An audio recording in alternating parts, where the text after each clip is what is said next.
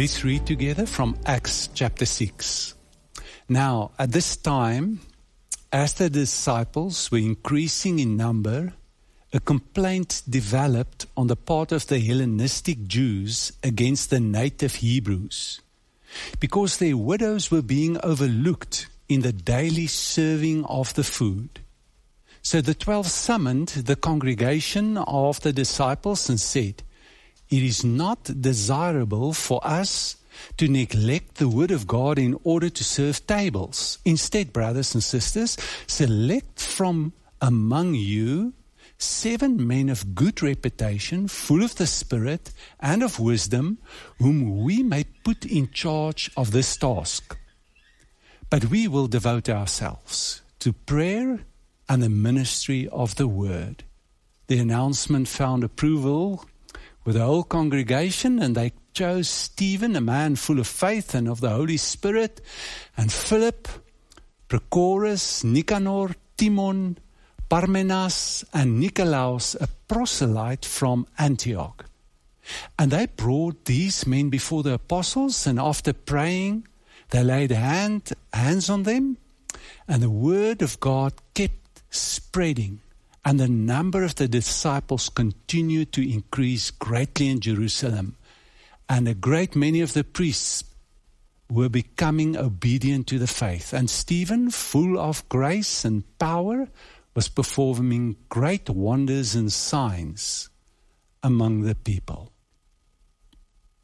This is the word of the Lord.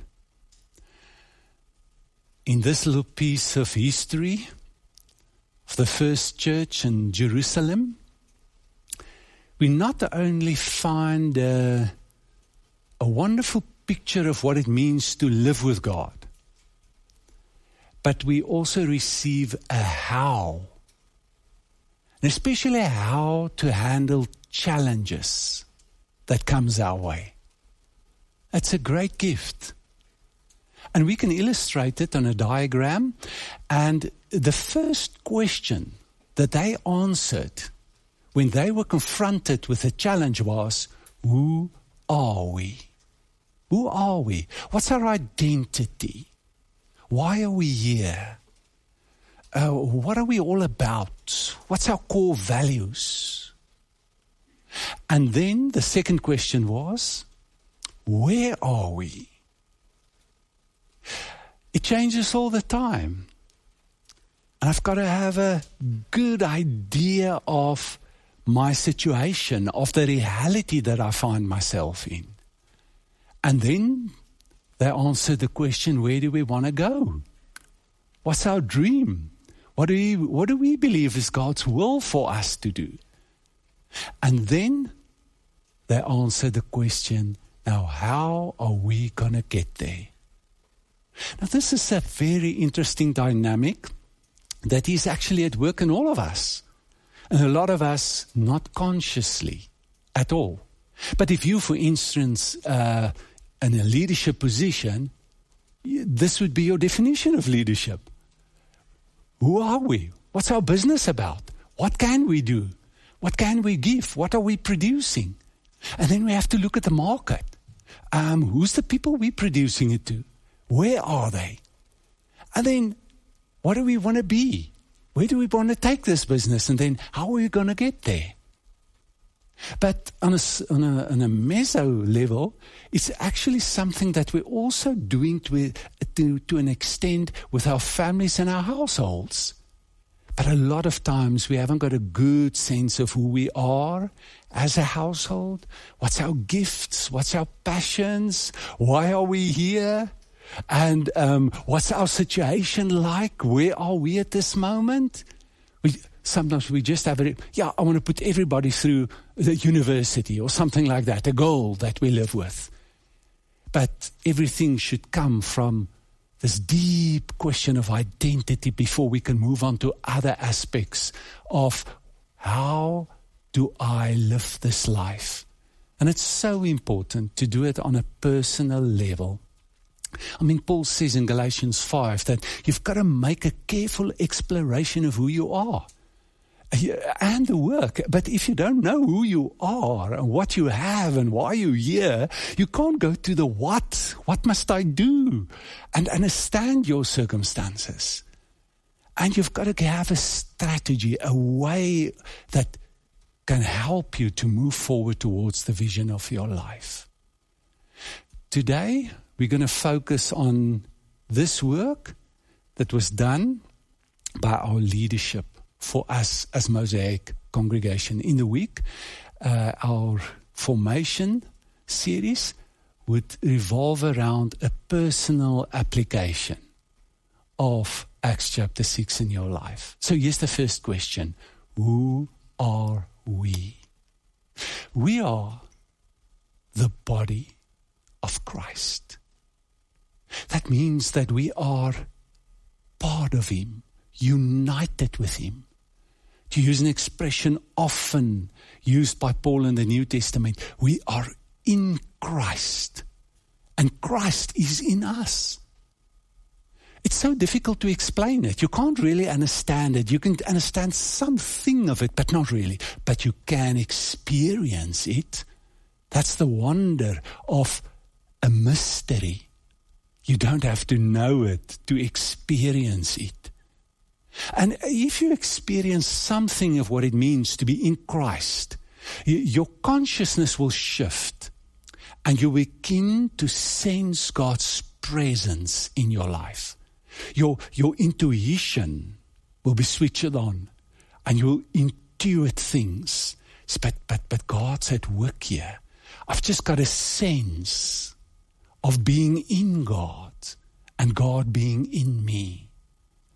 And it's a wonderful experience. It takes away a lot of stress and pain and fear out of your life if you grow in this consciousness. But you'll also start to develop an understanding that you are not alone in this. You're only a part of the body of Christ. You're a hand, for instance, and you'll meet a mouth.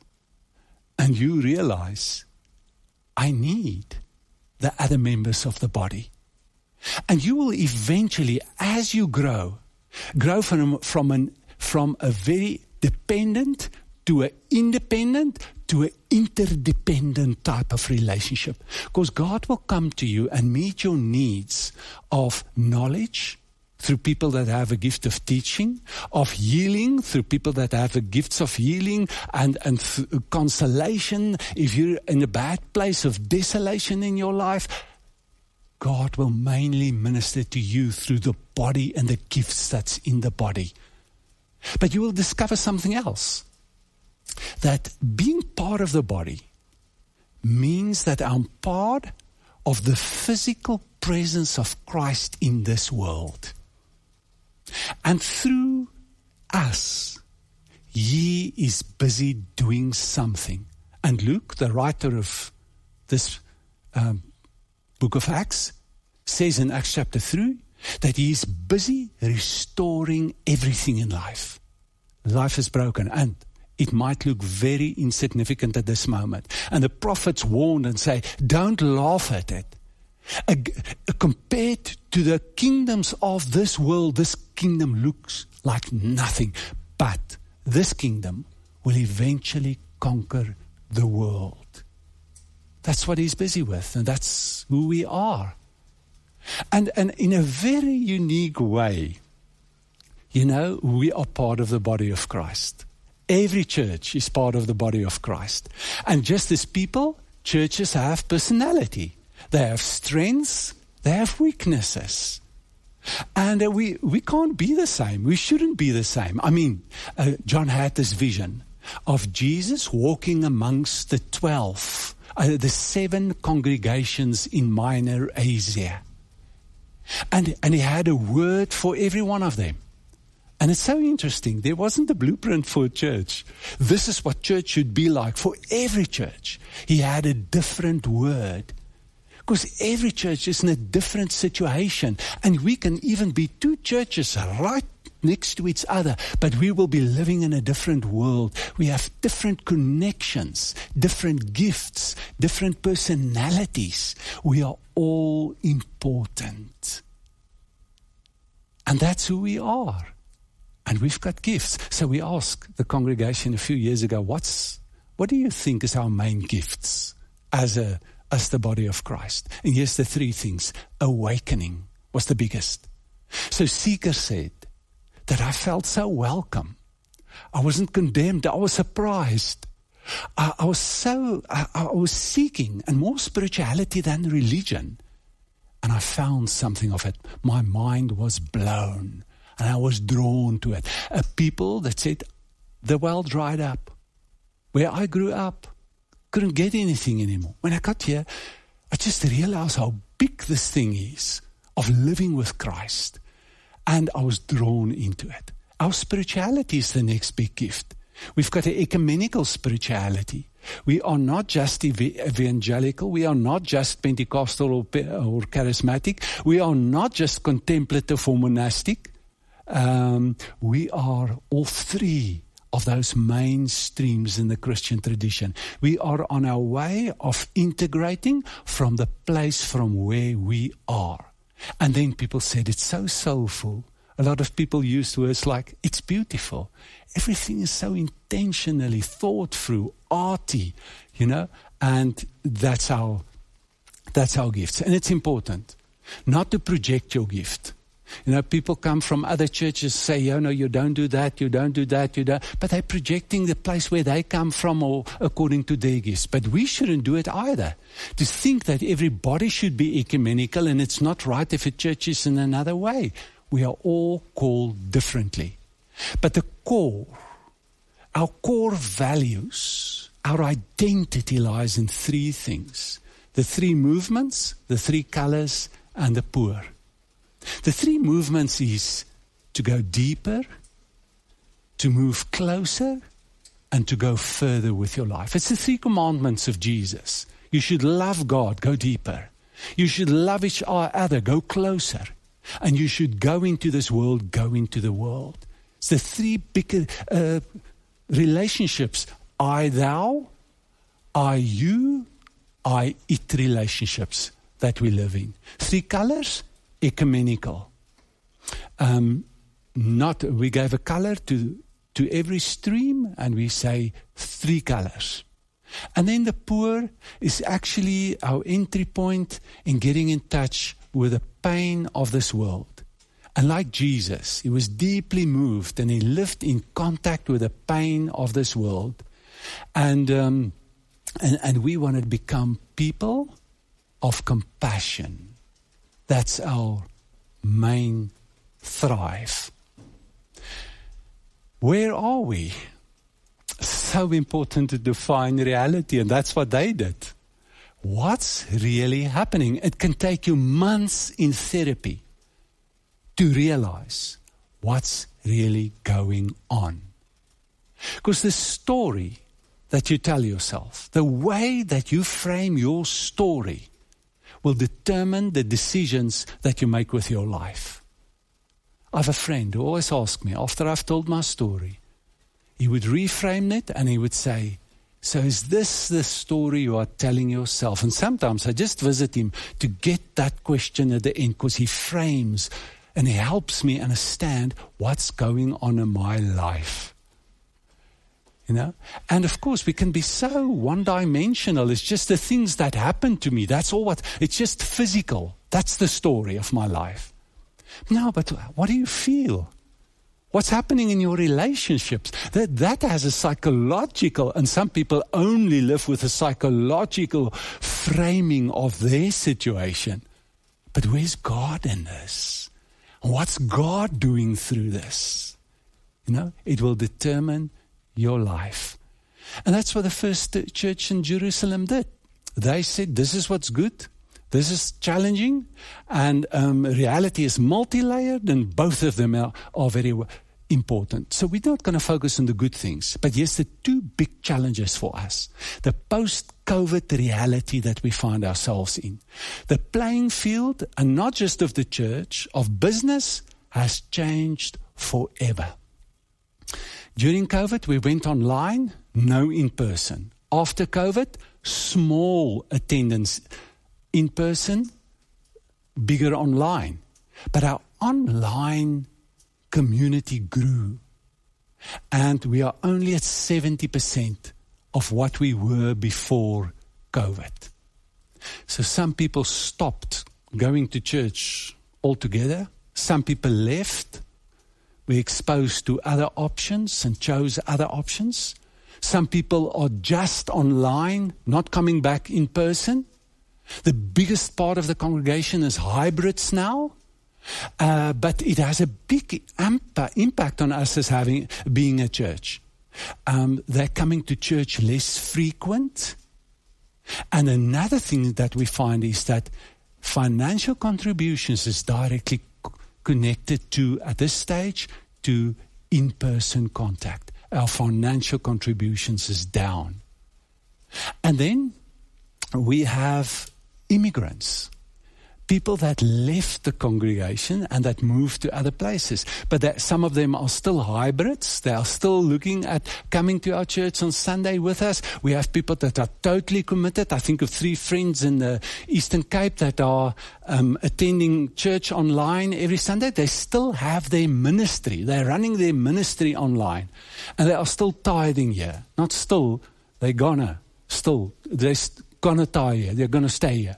They are part of this congregation, although they would only visit church a few times during the year when they in this area. But there are other people like the expats, the people that immigrated in different countries. Some of them moved to other churches, but some of them are still part of this church. And then we have a new phenomena.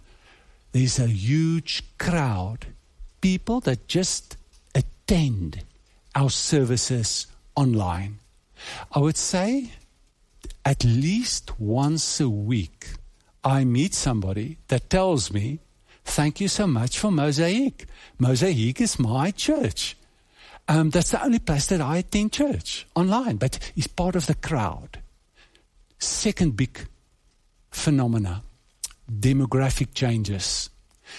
Past few years, 2 new schools were erected in Fairland. Both of them are English. This is not just happening around the church, it's happening in the 20-minute radius around the church where 80% of our people are living. Our world are changing. Third important thing. Where do we want to go? Where do we want to go? So here's a diagram. We have a new collective name for the 4 community hubs. And that is the Mosaic family. So we're going to talk about the Mosaic family, and that would refer to the 4 community hubs that's coming into being now. Now, elders is in charge of the Mosaic community, and there's 3 main tasks: is the vision, dogmatic and ethical situations that can't be handled in grassroots, and for the unity of the Mosaic family. Now, our first hub is Mosaic, and that's the Afrikaans assembly. This hub is established. And this is at this moment the basis from where every activity and every hub is running from at this stage. And of course, we think in the future that there would be a greater interaction amongst the hubs and a greater interdependency in these hubs as these hubs grow in their stature. Our dream for the Afrikaans community is to keep on growing, and it's time for renewal, we think. There's a theory in marriage circles that your marriage has got to be reintegrated every 10 years. There's a natural but a very positive disintegration happening during the time that you also grow in the 10 years. So it should be reintegrated. Now I wonder whether we're not at that stage. And this dream, of course, of the 4 hubs can open up the door for new life to come in in our community as well. The second hub is Origins. Origins is the emerging hub. That's our retreat space where we follow Jesus' example to withdraw from the city and of all our business just to be alone with God. It is a retreat exercise. It's part of the contemplative tradition. Now, the experience is fundamental. It is formational in our walk and our life with God. And at this moment, we had 1,500 people attending retreats at Origins last year. And again, this is an ecumenical experience. People from all different denominations. Even had a few people from other faiths that attended retreats in the past year. Something's happening there. And then there's E-Mosaic. This is a new emerging hub. Now, the E-Mosaic is a place of our online church. And here's some of the questions that we are wrestling with.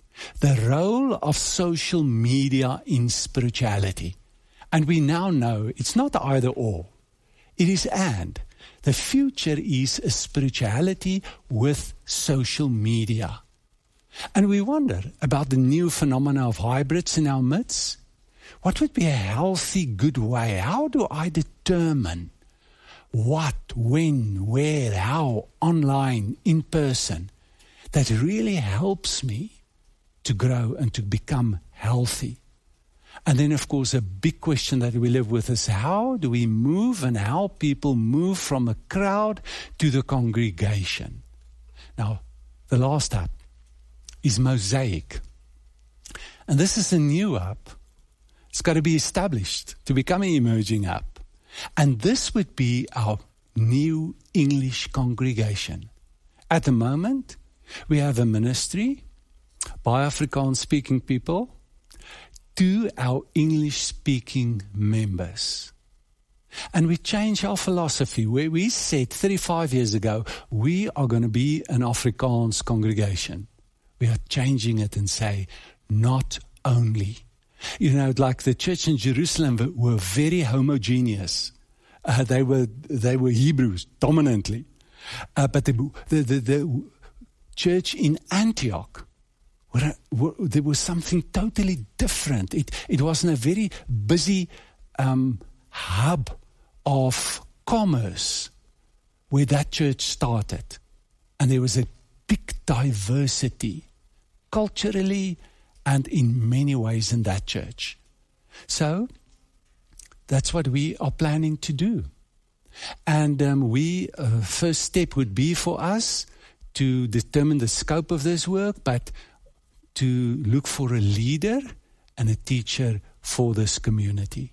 Tarin is at this moment a pastor in the English-speaking ministry, and she will also be the pastor of the English-speaking community, and she will give 50% of her time to this community in ministering them. The philosophy of ministry would be the same as the rest of the hubs. We live from the same core. So it would be same ethos, the same philosophy, the same theology, ecumenical spirituality for this future congregation. So how will you get there? Well, what they did is they divided the work. And after they divided the work, they appoint people for the specific works that they've identified. They lay hands on them and they pray for them. So that's our first talk. Determine the scope of the work, then divide it, and then we would like to lay hands on people. So if there's something happening inside of you this moment, and you feel, I want to be part of this, I want to give myself to this. Paul writes to young Timothy, fan the flame inside of you. There's God's gift is you can fan that flame and you can experience something of what God wants you to do with your life. One time a year, we'd come to you and we'd ask you to contribute financially to this work. Now, there's offerings. And a lot of times that's where giving starts. That's when you attend the service or so. If you look online and you give something. That's our offering. But then there's another way to give. Tithe. And usually they build on each other. That's when I start to make a commitment to give 10%. And some can't start at 10%. But I give out of my income. Most of us monthly. But if you're a developer every 2 years, 3 years, out of the money that I get, and I give to the work of God.